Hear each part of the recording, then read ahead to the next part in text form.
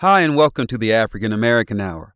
I'm Byron Buckner, bringing you holiday readings from the following publications: blackthen.com, newsbreak.com, Travel Noir Magazine, newjersey.com, Spectacular Magazine, delish.com, the Miami Times, and we're going to get things started off with a food-related article from Southern Living Magazine and its southernliving.com website. The title is Whatever Happened to Eggnog Parties? It was written by Kristen Striehl, capital Streahle, and published December 9th, 2022. The subtitle to the story is, These Events Have a Long History. How should they be viewed today? Hundreds of eggs, crates of liquors, pounds of sugar, gallons of milk and cream. Eggnog parties were once a staple of Christmas in Alabama, but the labor behind the beverage complicates its associated merriment. As polarizing as the drink might be today, eggnog was the height of festive luxury in the 19th and early 20th centuries. An Alabama eggnog is one that caresses the palate with velvety gentleness, journalist and author Jack Keitel explained in the late 1930s. And then, once it is within the stomach, suddenly it becomes the counterpart of a kicking mule. It is a fluffy, saffron-colored beverage, delicate in fragrance, daintily blended, and pungently persuasive. Antebellum plantations and homes in Alabama, such as Buena Vista, Gaineswood, Rosemont, Roseland, among others, spared no expense and served the drink in massive quantities, and Keitel tells us, always with fruit cake, lane cake, coconut cake, and salted nuts. According to Myrtle Miles, the coordinator of Alabama's contribution to the ambitious America Eats Project, a Works Progress Administration (WPA) project that collected first-hand accounts of America's culinary traditions, eggnog was indispensable. As much part of Christmas as a tree, in her words. Often overlooked, however, are enslaved and formerly enslaved African Americans and their labor in our understanding of these traditions. Their voices are not perfectly represented in the WPA files, but are, nonetheless, key to Keitel's research. In his work for the America Eats Project under Miles' direction, he spoke, for example, with an eggnog specialist, an elderly black man, Nat, who recalled having prepared the drink for more than 60 years. Nat's skill was one shared with other black Alabamians who, Keitel writes, were very proud in a dignity of their roles in keeping burning this light of tradition, and who remain unequaled at their art of preparing nog. Many of Keitel's descriptions in his America Eats Project writings carry themes like that of enslavement in the planting system after the end of the Civil War, being examples of the benevolence of white planters and slave owners. We recognize that this was not in fact benevolence. However, his writings remain valuable to understanding this period of Southern history, as few other projects attempted to gather first-person accounts of slavery and formerly enslaved people. Aware of their skill, these black men and women mused that white people wouldn't be able to maintain this hallmark of Christmas celebrations without them. Behind the scenes, black laborers carried out the work of gathering, preparing, and balancing eggnog's indulgent ingredients. Eggnog has long been the frothy centerpiece of Christmas in the southern U.S., though its origins lie elsewhere. Related to medieval posset, P-O-S-S-E-T, a hot beverage that mixed curdled dairy products with ale or wine, eggnog was reserved for affluent British people. Spices like nutmeg and cinnamon signaled the wealth they acquired through trading and extraction routes. Posset-related beverages became widely available in North America from the 16th century onwards. Similar Christmas drinks that use rum and sugar are recorded from the 17th and 18th centuries in the Caribbean, the result of heavy investment in and extraction from plantations. In antebellum Alabama, eggnog parties flourished at Christmas time. Recipes tend to include a mix of spirits, rum and brandy, whiskey and bourbon, and they show how planter families responded to fluctuating markets. In the 17th and 18th centuries, enslavers swapped expensive crates of whiskeys and scotches from Ireland and Scotland for cheaper rum, a product of Caribbean slave labor, and from the late 18th century, they began investing in the domestic distillation of bourbon and moonshine. An 1870 woodcut print, Christmas in the South Eggnog Party, published in Harper's Weekly, conveys the commotion of such gatherings.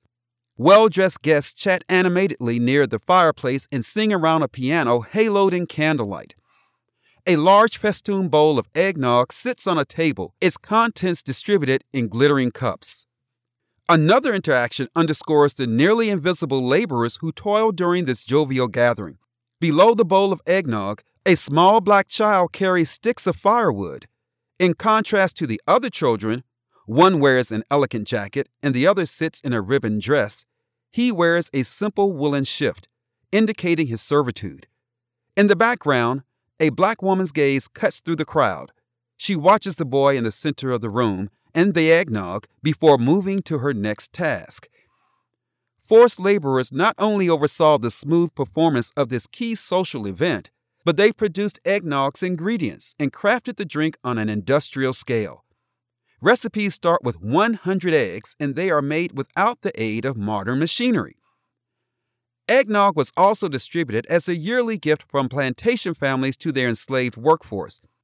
Carrie Mason of Milledgeville, Georgia, said that her mother's enslaver gave eggnog to everyone, and later, as a free woman, she bought this richly caloric drink for herself. Recent studies of Christmas time in the South, however, question the ubiquitous image of a cheerful holiday plantation. Enslaved people received eggnog at the cusp of the new year, when Alabama's largest slave auctions took place and families would soon be separated. Just as it is impossible to separate slavery from Southern history, writes Robert E. May in Yuletide and Dixie, Slavery, Christmas, and Southern Memory, so is it impossible to separate human bondage from the history of Christmas in the American South. Eggnog parties have fallen from popularity, of course. Instead, plantations and grand residences that once hosted them invite the local community and tourists to step back in time and attend holiday teas, galas, and candlelight tours. This stepping back in time is not welcome or comfortable for many. It's perhaps also not ethical, says Camille Bennett, the founder of Project Say Something. Bennett co-signed a letter that condemned antebellum-themed Christmas events organized at Belmont Plantation in Colbert County, Alabama. I don't know that it is possible to combine something celebratory with all the atrocities that happened there, especially knowing that over 100 black people built it and were held captive in that space. An honest portrayal of Christmas traditions would confront and include the memories and experiences of enslaved people, like the eggnog specialists. If we are working within a framework of remembering, acknowledging, and reckoning, offers Bennett, then plantations can be a site of healing. They can be transformative. A lot of museums and spaces reckon with really painful history, and they inspire people to be catalysts for change. That was the reading of an article from Southern Living Magazine and its southernliving.com website. The title is, Whatever Happened to Eggnog Parties? It was written by Kristen Streel and published December 9th, 2022. The next reading on today's African American Hour is about the holiday of Kwanza. It's from the website delish.com. The title is, The 7 Kwanza Traditions You Should Know About. It was written by Brandy Barnett and published December 9th, 2022. The subtitle to the story is, The Spirit of the Holiday Should Be Celebrated Year-Round. Picture a beautiful bright cloth with intricate details meticulously woven through. A native language that sings the praises of the land from where it originated every time it is spoken. Ceremonial dances passed down from generation to generation. Dishes crafted from the fruits of the land. All of the things that make people from every corner of the earth beautifully unique. Things most people take for granted are things the descendants of formerly enslaved people don't have. Over time, the desire to reconnect with the motherland and cultivate an atmosphere for the community of these descendants to come back together and support each other evolved into a celebration we now honor annually. This is the celebration of Kwanza. The history of the descendants of the formerly enslaved is unique from others in the United States. After being ripped from their native land, their ancestors were also ripped of their culture. No more native language, traditional clothing, or anything that pointed back to the land from which they originated. Instead, Assimilation was forced upon them until there were few remnants of their native culture. Kwanza, which in Swahili means first fruits, is a 7-day celebration that takes place each year from December 26th through January 1st. On each night of the holiday, families gather to light a candle on the kinara. Each night honors one of the holiday's 7 principles. The 7 principles, or Nguzo Saba, capital Nguzo, capital Saba, are unity, or umoja, Umoja, self-determination, or kujichagulia, Kujichagulia,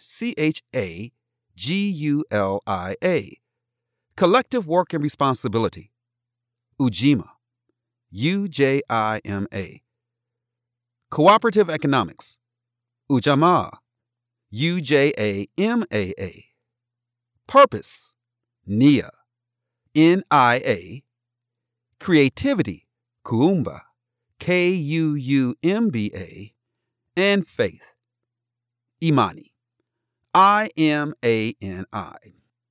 You'll notice many symbols during a typical Kwanzaa celebration, some which include ears of corn to represent each child in the family and the future they will create for our community, a straw or woven mat to represent our solid foundation, the aforementioned kinara for the candle lighting ceremony, and a unity cup which represents one of the most important values, unity.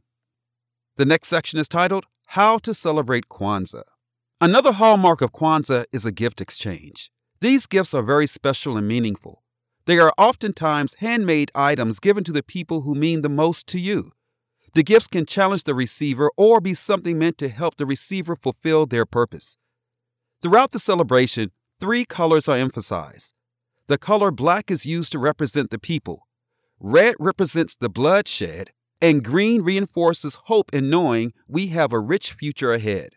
During Kwanzaa, many communities and organizations will have festivals showcasing the beauty of the African culture. People will gather to join in traditional dances, listen to music, support Black-owned businesses, eat traditional food, and more. The spirit of Kwanzaa is not only celebrated for 1 week, but should be embodied throughout the whole year. Ensuring that dollars are circulating throughout the Black community through Black-owned businesses, creating financial opportunities for home ownership, ensuring proper health care is easily accessible, and ensuring that education is equitable for all are year-round priorities. The next time you visit your favorite restaurant that is Black-owned, recreate a recipe from your favorite Black chef or food influencer, or are invited into the home of someone who you have a great relationship with. Think about how you can play a part in keeping the spirit of Kwanzaa alive year-round. That was the article, The 7 Kwanzaa Traditions You Should Know About. It appeared at the Delish.com website. It was written by Brandy Barnett and was published December 9th, 2022. The next reading on today's African American Hour is about a historical event that happened on Christmas Day. It's from the NJ.com website of New Jersey. The title is, Here's What Happened After Washington Crossed the Delaware with Black Patriots on Board. It was published December 11th, 2022, and was written by Steve Strunsky. It's a long-standing Christmas Day tradition to reenact General George Washington's overnight crossing of the Delaware River on December 25th and 26th, 1776, when the future first president led a flotilla of 2,400 Continental Army troops from the Pennsylvania side to New Jersey. But adding to that tradition for the first time this year, on the same day as a practice crossing, Garden State preservationists and reenactors staged what they hope will become an annual event Sunday known as Washington's Landing in New Jersey, intended to recall 2 key points sometimes overshadowed by the dramatic, though apocryphal, image of Washington standing at the bow of a wooden boat, gazing valiantly ahead. First, as tactically bold and brilliant as the crossing proved to be, it was only one leg of a longer journey, immediately followed by a march on the Jersey side of the river 8 miles south to victories in the First and Second Battle of Trenton on December 26th and January 2nd. The Battle of Princeton followed on January 3rd, 1777. The 3 clashes turned the tide of the war from the British colonizers to the American colonists fighting for independence. Both sides pretty much thought the war was over. The rebellion crushed, said Mark Sirac, a historian with the New Jersey Department of Environmental Protection State Park Service at Washington Crossing State Park. This is that moment when we were able to transform the viewpoint of many Americans and get them behind the cause. The war ended in 1783, 6 years before Washington was elected president. The other main point of Sunday's event was to remind or inform New Jerseyans and other Americans that, as in many key moments of the American Revolution, Black patriots played a role, crossing the river, marching down the Old River Road, now known as Bear Tavern Road, and fighting with Washington and Generals Nathaniel Greene and John Sullivan in those pivotal battles. "We're here to let people know we were there," said Algernon Ward, commander of the 1st Rhode Island Regiment, a Black reenactment group based in Trenton but named for the predominantly Black real-life military unit from the Ocean State. "We are not observers of history, we are participants." Ward, 69, a retired state research scientist and Trenton native, said the Rhode Island 1st Regiment was formed after the Delaware Crossing and New Jersey battles. But he said that individual Black soldiers did take part in them as members of other regiments before the Rhode Island 1st was formed and trained at Valley Forge. Ward said the crossing's participants included Black Joe Brown, among a group of oarsmen from Marblehead, Massachusetts, who powered troops across the river in a fleet of what is thought to have been 15 to 20 Durham boats that blizzardly December night.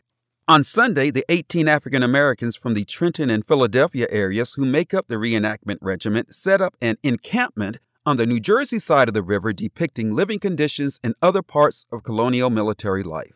Ward noted that other Black Revolutionary War heroes included Crispus Attucks, a Massachusetts seaman of African and Native American descent, who was among the 6 people fatally shot by British troops in the Boston Massacre on March 5, 1770, and is widely regarded as the first person killed in the war.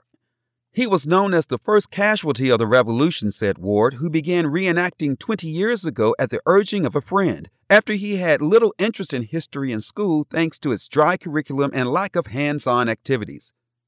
"We were there from the beginning to the end of the American Revolution.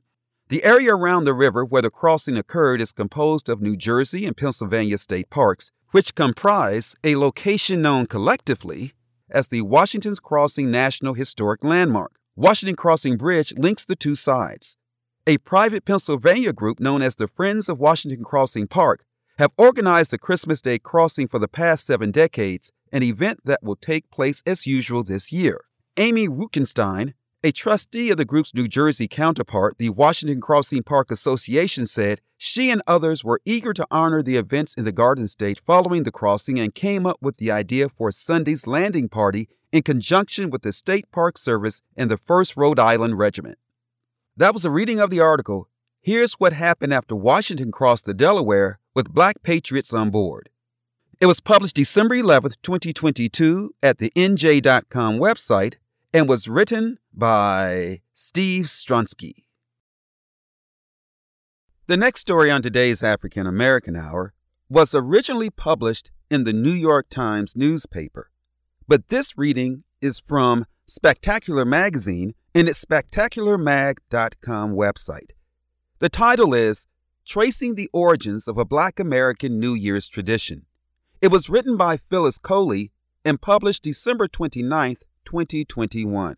On New Year's Day, Black American families around the country will sit down to eat a variation on green vegetables and peas, joining in an enduring tradition meant to usher in opportunity in the year ahead. I don't let a New Year's Day go by without having some form of greens, pork, and black-eyed peas, the food historian Dr. Jessica B. Harris said. The choice of greens, usually cooked with pork for flavor, comes from the perception among Black Americans that folded collard greens look like paper money, said author and food scholar Adrian Miller. Eating greens on New Year's Eve or New Year's Day is believed to bring about greater financial prosperity. The peas promise good luck, health, and abundance. But while these rituals have become largely associated with the American South, their roots can be traced back to the meeting of West African and European traditions, Miller said. Collard greens, for instance, originated in Northern Europe. Collards are a corruption of colewort, Colewort. Colewort is any non-heading cabbage, said Dr. Harris, the author of High on the Hog, a culinary journey from Africa to America. They became part of the foodways of African Americans. Africanism is in the cooking of them, not in the greens themselves. That cooking method of long, low, and slow, and with the pot liquor being consumed, is a very different thing. And celebrating on the first day of the year is more of a global tradition, Miller said. In Italy, for example, lentils, said to resemble coins, are cooked down with pork and served for luck. In West Africa, he added, there were certainly auspicious days, but this idea that the first day of the calendar year and doing something on that day would bring good luck, to my knowledge, doesn't exist in West African societies prior to European contact. West African spiritual practices often revolved around deities who had favorite foods like black-eyed peas, which are native to the continent. The forced migration of enslaved Africans to North America and their interactions with European colonists led to a convergence of customs. It's all kind of messy, Miller said, but you can see this process of cultural diffusion, borrowing, appropriation, all of those things that were happening in previous centuries to the point where it coalesces into the tradition we have now. Geography also played a role in the variety of interpretations that emerged. In regions of the country influenced by the British, collards or kale might be served on New Year's Day, while in states like Louisiana, where there was a stronger German influence, people often enjoyed cabbage.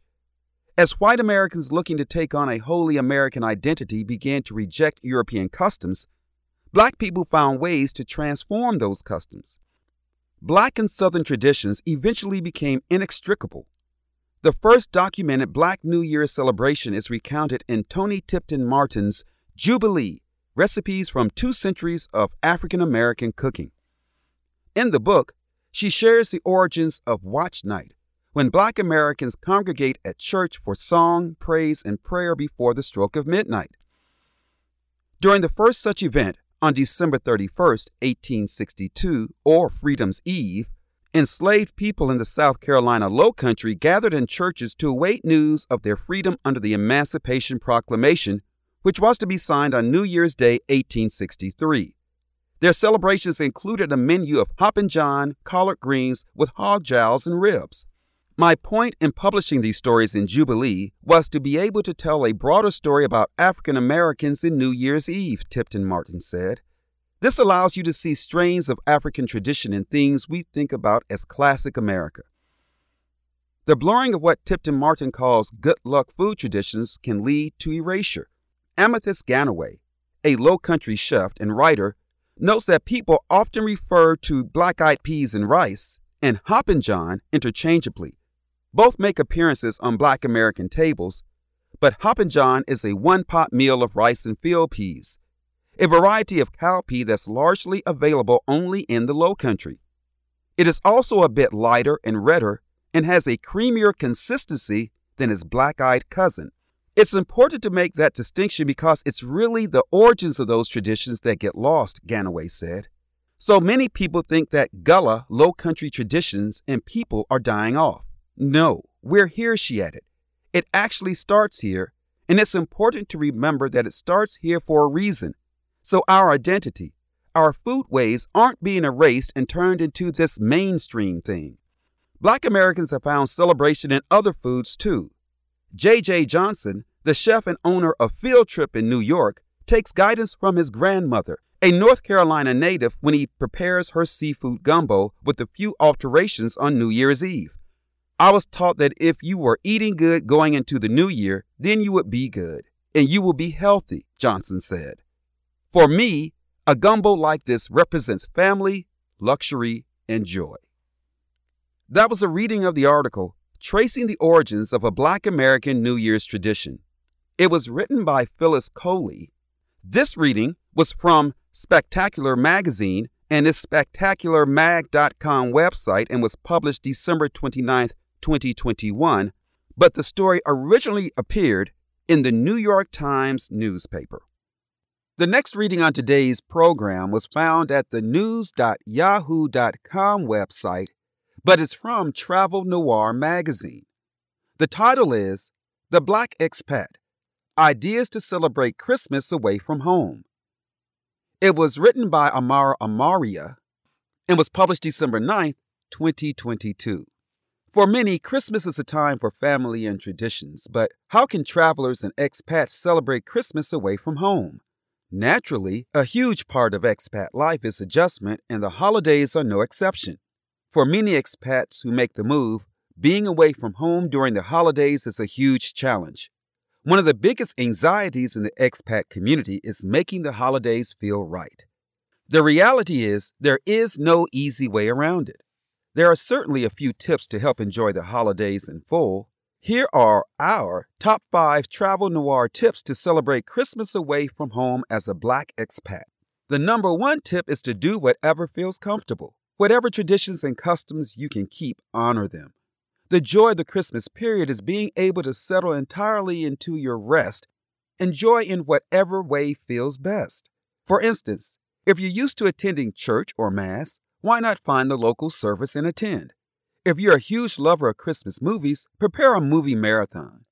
If you're a gift giver, get organized and send your loved ones personalized gifts. Speaking of loved ones, virtually connecting with family and friends is a fulfilling way to feel part of the fun back home. One suggestion is to organize a video call at a few intervals in the day. Let your family in on your new holiday traditions while connecting with your previous ones. While feeling at home in your new environment, it is always a joy to share the love, even if through a screen.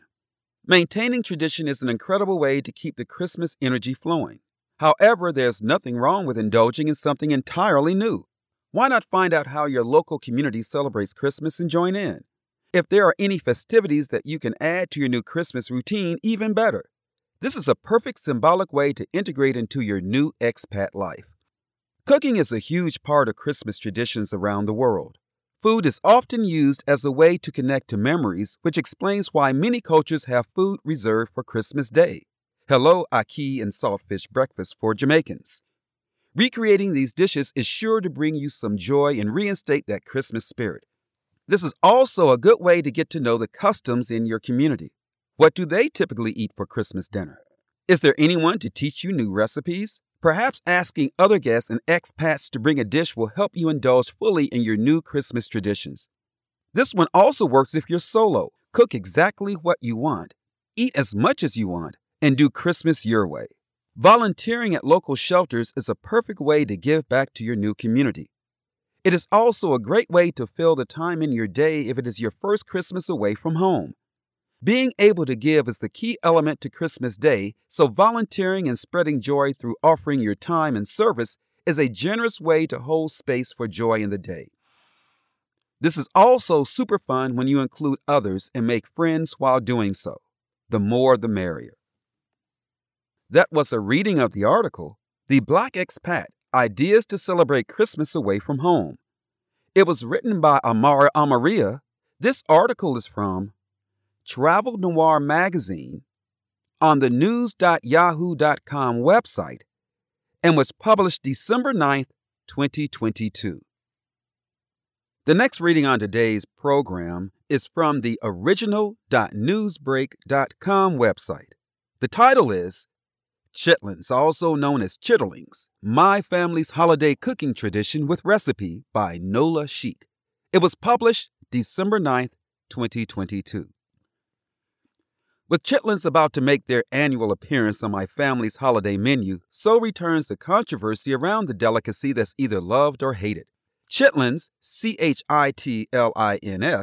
are sometimes spelled and referred to as chitterlings, Chitterlings. It all boils down to whether to eat or not to eat chitlins have been the topic in Black households for decades. Chitlins, the intestines of pigs or cows, have been a delicacy worldwide for centuries. While many people know of chitlins from the Black Southern palate, a form of chitlins is prepared in most cultures, including Europe, Asia, and South America. The next section is titled A Brief History. Some African Americans condemn chitlins because of their tie to slavery and health or religious reasons, or do not eat chitlins because of the so-called pungent, shitty smell. They believe we should stop eating the food that our ancestors survived off of because it reminds them of oppression. Instead, we should celebrate all they endured and overcame. The rations they lived on are the foundation of our food history and culinary genius. So instead of frowning at the mere mention of chitlins, neck bones, and other items we feel are beneath us now, thankfully some of us continue to pass on our delicious food legacy while creating new time-honored food traditions. We can now eat what we want. These are our thoughts. While eating chitlins was very popular in the early 1900s, they have been reduced to a ritual that some adhere to for family traditions, but have been slowly taken out of our regular meals. When slavery was legal in America, enslavers fed their enslaved workers the discarded parts of vegetables and butchered animals, such as bitter turnip greens, sweet potatoes, ears, neck bones, feet, and intestines. While the best cuts of meat, particularly the upper portions of the leg and back, hence the affluence denoting phrase, high on the hog, were for the master's household. These meager food rations were low in quality and nutritional value. However, our enslaved ancestors' skillful creativity enabled them to cook these scraps into tasty dishes that provided sustenance. The food was so delicious that enslavers suddenly wanted some for themselves. It is believed that chitlins were given to enslaved people as scraps, which holds some truth, but the history of chitlins goes beyond slavery. According to the Bay State Banner, eating chitlins is not a derivative of American slavery. Instead of holding close to their West African diaspora ritualistic traditions, eating an animal's innards is sacred. Also, since eating animal intestines was popular in Britain and France, enslavers would request these dishes way before American slavery. Although the history reflects the brutality of the slavery era, it is a dish enjoyed by both cultures before American history. The earliest written down recipes for chitlins, now called chitlins, shows up from a cookbook in Europe from Great Britain in the 1700s. Chitlins remained popular well into the Jim Crow era when black eateries served it with other dishes of kindred origin, now known as soul food. In addition to indicating where black artists could perform during the period, the Chitlin circuit established a touring route that fans could follow. The next section is titled Chitlins Today. Chitlins went from being scraps given to the enslaved to a typical black family Sunday entree and are now an expensive delicacy many do not partake in due to this new generation of plant-based eating. I don't know if the millennials know what chitlins is because we have lost generations of traditional soul food cooks. There are some people who continue to cook chitlins, but like my family, it's only during the holiday season. It's common to find chitlins on the menu at some soul food restaurants, especially in the South, as a weekly special. Gourmet restaurants have added an overpriced version of chitlins or pig intestine to their menus, but you will not find the black soul food version here.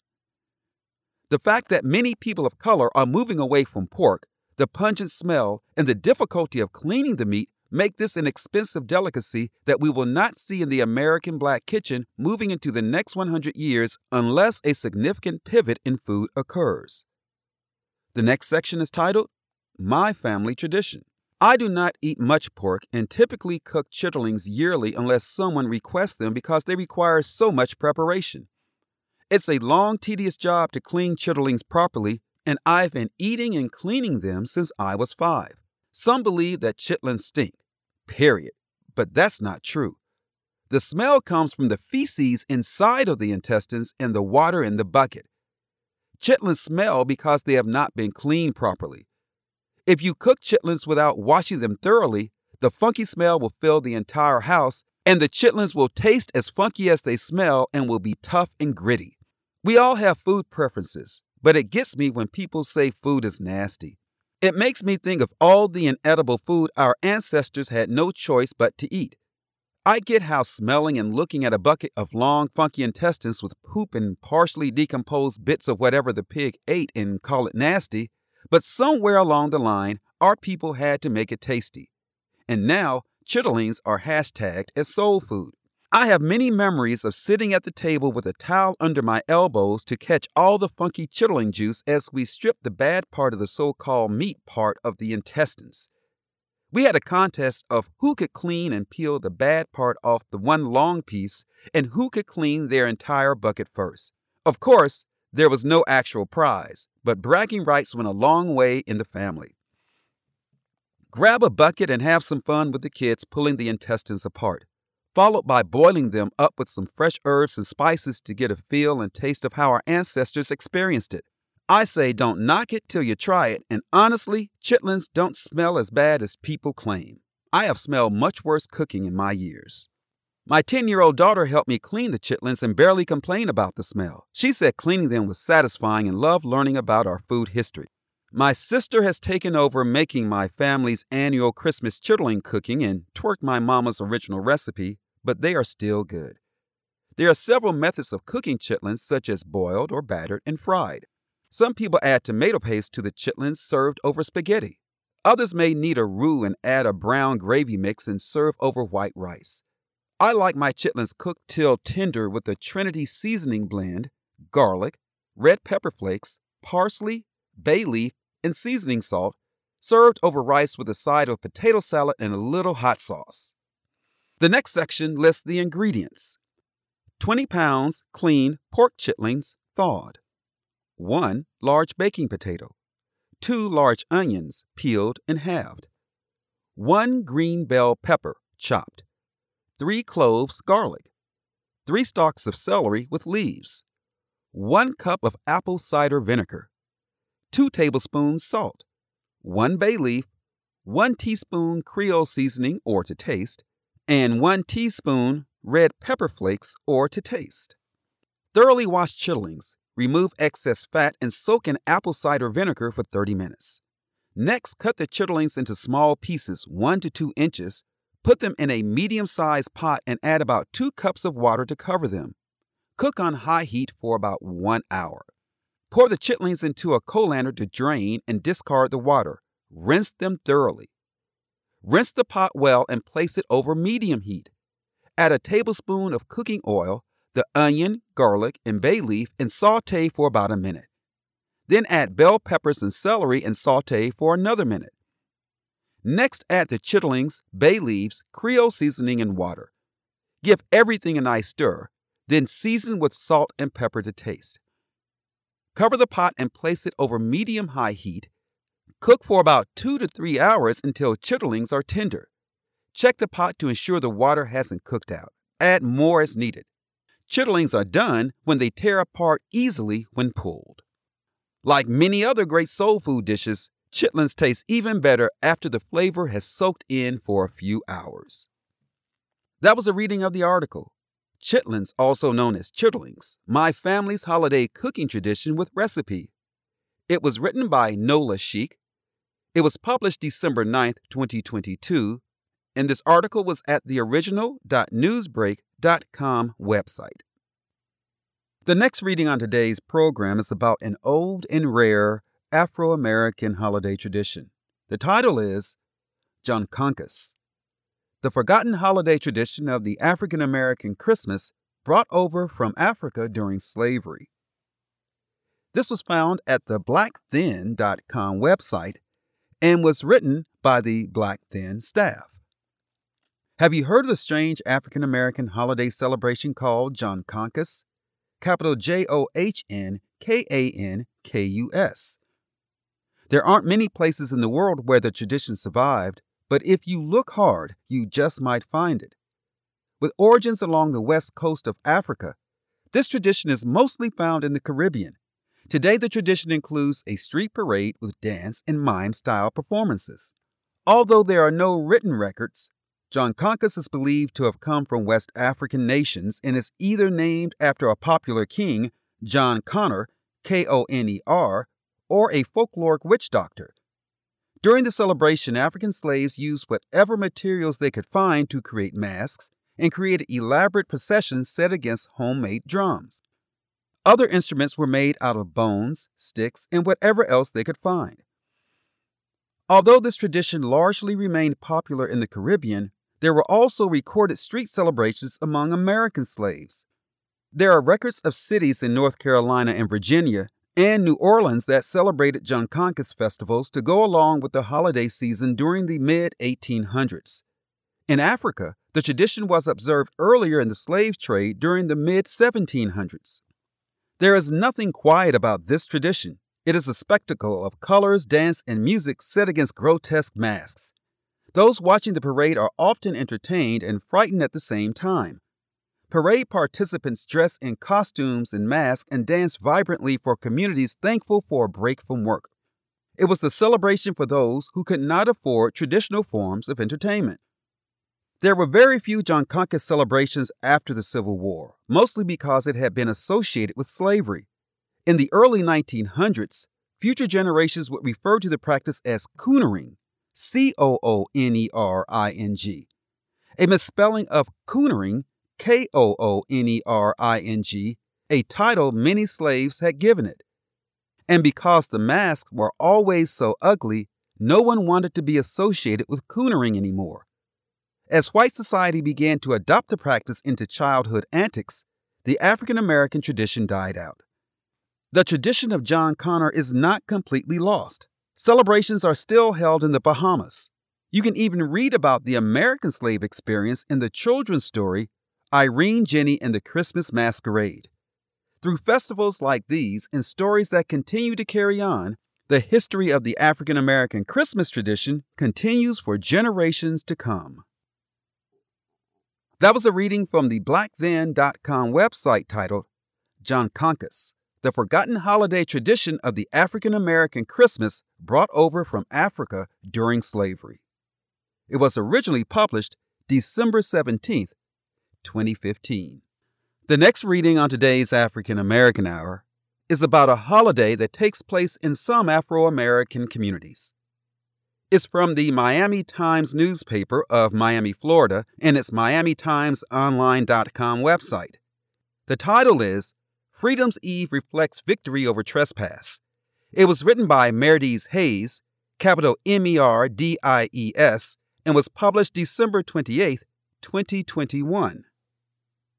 This New Year's Eve marks the 159th anniversary of Freedom's Eve, a famous date in Black history when millions of Black people anxiously awaited the announcement that they had at last been freed from bondage. On December 31, 1862, American slaves were waiting for the clock to strike midnight in order to seize the promise of freedom outlined in the Emancipation Proclamation. Only 3.1 million of the country's 4 million slaves were declared free from bondage of oppression with the issuance of the decree.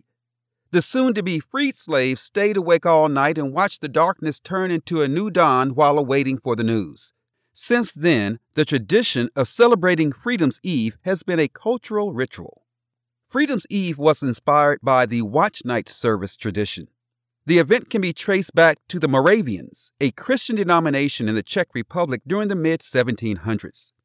John Wesley, founder of the Methodist Church, adopted the practice and began incorporating watch night services into the Methodist tradition. In 1770, the first watch night was held in America at St. George's Methodist Church in Philadelphia.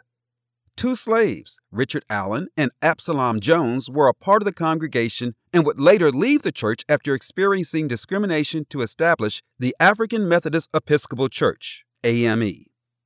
The AME church tradition subsequently inspired the celebration of Freedom's Eve as Black persons gathered together to recognize the progression of freedom's journey. Frederick Douglass was an AME member and once said of Freedom's Eve that, "We shout for joy that we live to record this righteous decree." For Black people, the prayers of their ancestors finally came to fruition as they reached a future of freedom and liberty. Freedom's Eve was a call to action. It was a moral imperative to fight for the full realization of freedom for Black men and women united in the struggle for liberty. The tradition is a symbol of not only the struggle for freedom from slavery, but also a mark of tenacious courage. Freedom's Eve connects history with the present since it informs Black America of the present challenge to secure the blessings of liberty for future generations. Less than a decade after the first Freedom's Eve celebration, many Blacks had become resistant to the idea. They wanted to distance themselves from the more painful and degrading aspect of a collective past. They felt that celebrating emancipation kept the memory of slavery alive. After 1870 and continuing into the 20th century, many in the Black middle class advocated halting Freedom's Eve commemorations. In 1876, Theophilus G. Stewart, an AME minister insisted that blacks would never unite behind a common history because the racist narrative was centered on slavery, and slave history is no history, he professed. Stewart penned a series of essays about blacks in New York City and explaining that it was difficult to find a colored man, even from the South, who will acknowledge that he actually passed through the hardships of slavery. Men do not like to be referred to slavery now. Many contemporary black Americans may not feel the need to continue watching for freedom. Some contend that blacks are far removed from the evil days of slavery. The Reverend Dr. Martin Luther King said more than half a century ago, "The Negro is still not free."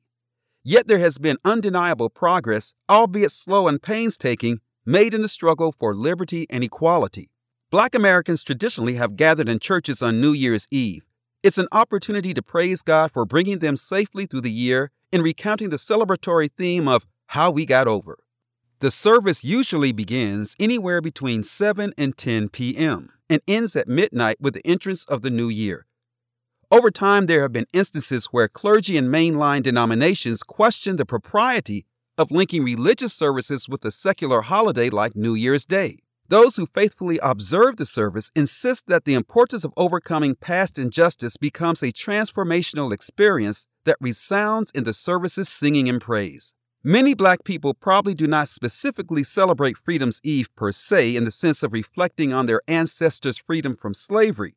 Yet, the direct link between Freedom's Eve celebrations and Watch Night undoubtedly has both explicit and implicit impacts on many black Christians' observance of the tradition.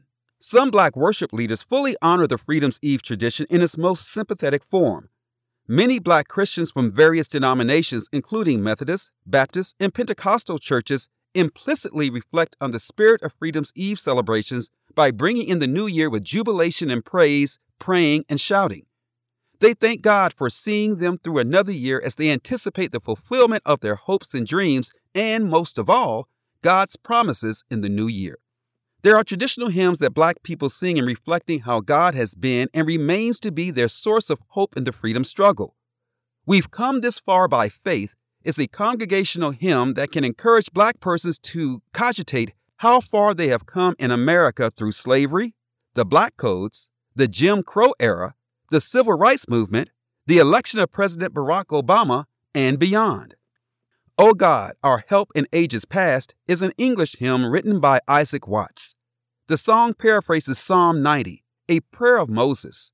Here, Moses distinguishes the eternal nature of God from the finite nature of human beings. Moses muses how God has been a dwelling place and source of refuge for the children of Israel, and for these purposes, the black children of America. As black people ring in the new year, the hymns are said to inspire black Christians to ruminate how God has been their sustaining power and source of security throughout the ages, their help in ages past, and their hope for the year to come. Today, there are many ways to honor the anniversary of Freedom's Eve. Start by sharing the story of Freedom's Eve with family, friends, and youth in the community. It is an opportunity to reclaim history with a sense of great pride in shining a light on and proclaiming victory over the darkness of slavery. That was a reading of the article, "Freedom's Eve Reflects Victory Over Trespass."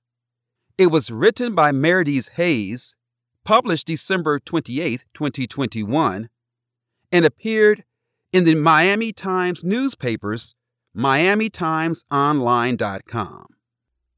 The next reading on today's program is about events happening at the Smithsonian Museum over the holidays. This is from the Southern Maryland News and its SOMDnews.com website. The title is African American History Museum Examines Impact of Race. It was written by Jesse Yeatman and was published December 11, 2022.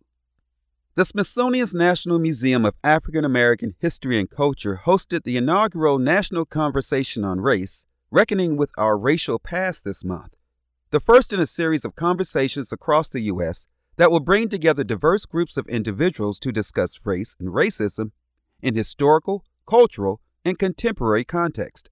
The panel discussion explored how events during the past 2 years have affected and shaped the ongoing legacy of race and racism in the United States. The program, part of the Smithsonian's Our Shared Future, Reckoning with Our Racial Past initiative, included remarks from Smithsonian Secretary Lonnie G. Bunch III and a musical performance by composer and producer Nolan Williams Jr. For more information about that, visit the website oursharedfuture.si.edu. The museum will hold its annual Freedom's Eve program, providing a look into how enslaved African Americans celebrated New Year's Eve in the past and how the African American community uses food to help bring good fortune into the new year. The two-part program will include curated in-person activities to help plan goals for the new year and conclude with a virtual concert featuring piano prodigy Matthew Whitaker. This year, beginning December 26th and continuing through January 1st, the public can view a new video on Kwanza's history and how to celebrate featuring museum specialist and oral historian Kelly Navies. The public can view the video and learn more about this 7-day celebration of African American culture on the museum's Kwanza webpage at nmaahc.si.edu/Kwanza, which is spelled Kwanzaa. Users can find enlightening videos, unique family activities to do at home, and special holiday recipes rooted in Black culinary traditions. Freedom's Eve, Celebrate the Coming New Year, will be held on Saturday, December 31st from 11 a.m. to 3 p.m. New Year's Eve has been a cause for celebration since December 31st, 1862, when enslaved people in the Confederate States stayed up until midnight to watch and wait for the freedom granted by the Emancipation Proclamation. At the close of this year, program attendees can honor the past and present at the museum with activities that invite them to consider their hopes and dreams for the future, learn about the past, and learn about foods that will bring luck and good fortune. Admission is free, however, registration is required. Freedom's Eve Watch Night Concert with musician Matthew Whitaker will be held on Saturday, December 31st from 7:30 to 8:30 p.m. virtually. Celebrate Watch Night with a virtual concert by jazz pianist Matthew Whitaker. At 21, he already has many firsts and honors to his name, who has said, "I am a musician who happens to be blind. I have been blessed with a God-given gift, and my prayer is that I can continue to be a blessing and inspiration to others." Audiences will be able to watch the event on the museum's YouTube channel until January 31st, 2023. For more information about the museum, visit nmaahc.si.edu. Or you can call Smithsonian Information at area code 202-633-1000. That was a reading of the article, African American History Museum Examines Impact of Race. It was written by Jesse Yeatman, published December 11th, 2022, and appeared in the Southern Maryland News, SOMDnews.com website. We're going to wrap up today's program with a couple of audiobook reviews. The first is the book titled A Kwanza Fable by Eric V. Coppage, read by Gregory Daniel. It was published in 1995 and will take about 1.5 hours to read. With realism, honor, and a lot of humor, this modern-day fable covers both the struggle of a young boy's coming of age and the principles of the African American cultural celebration Kwanza. After tragedy strikes his small family, 13-year-old Jordan is at a crossroads. It's his time to become an honorable man like his father, but will he choose that path? Gregory T. Daniels' portrayal of Jordan makes listeners sympathetic to his difficult life choices. Through the guidance of a family friend, Jordan learns to apply the principles of Kwanza to his daily life and passes over the threshold of becoming a man. Daniel brings energy and reverence to a tale that will teach as well as entertain adults and children alike. That was a review of the audiobook A Kwanza Fable by Eric V. Coppage. This review was found at the AudiofileMagazine.com website. The final reading of the day is an audiobook review from the AudiofileMagazine.com website.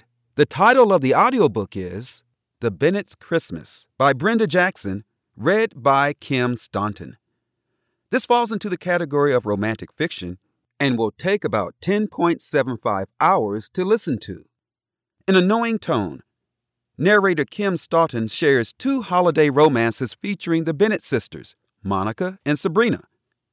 Monica finds love with P.I. Landon on a singles cruise, while Sabrina falls for another doctor, her housemate Parker. Staunton shares the sisters' reluctant attitudes towards romance, knowing as listeners do that they have both found their perfect matches. Landon's voice is quite deep in contrast to Monica's higher voice, while Parker and Sabrina's are more mid-range but still distinct in conversation.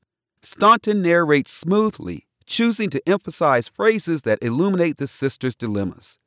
Steamy passages are delivered in soft, seductive tones. Listeners will feel the emotional impact as the sisters find love during the Christmas season. This book was published in November of 2022. That is a review of the audiobook, The Bennett's Christmas by Brenda Jackson, read by Kim Staunton. This review was found at the audiofilemagazine.com website and was published in November of 2022. That's all for this week. I'm Byron Buckner, and thank you for listening to the African American Hour.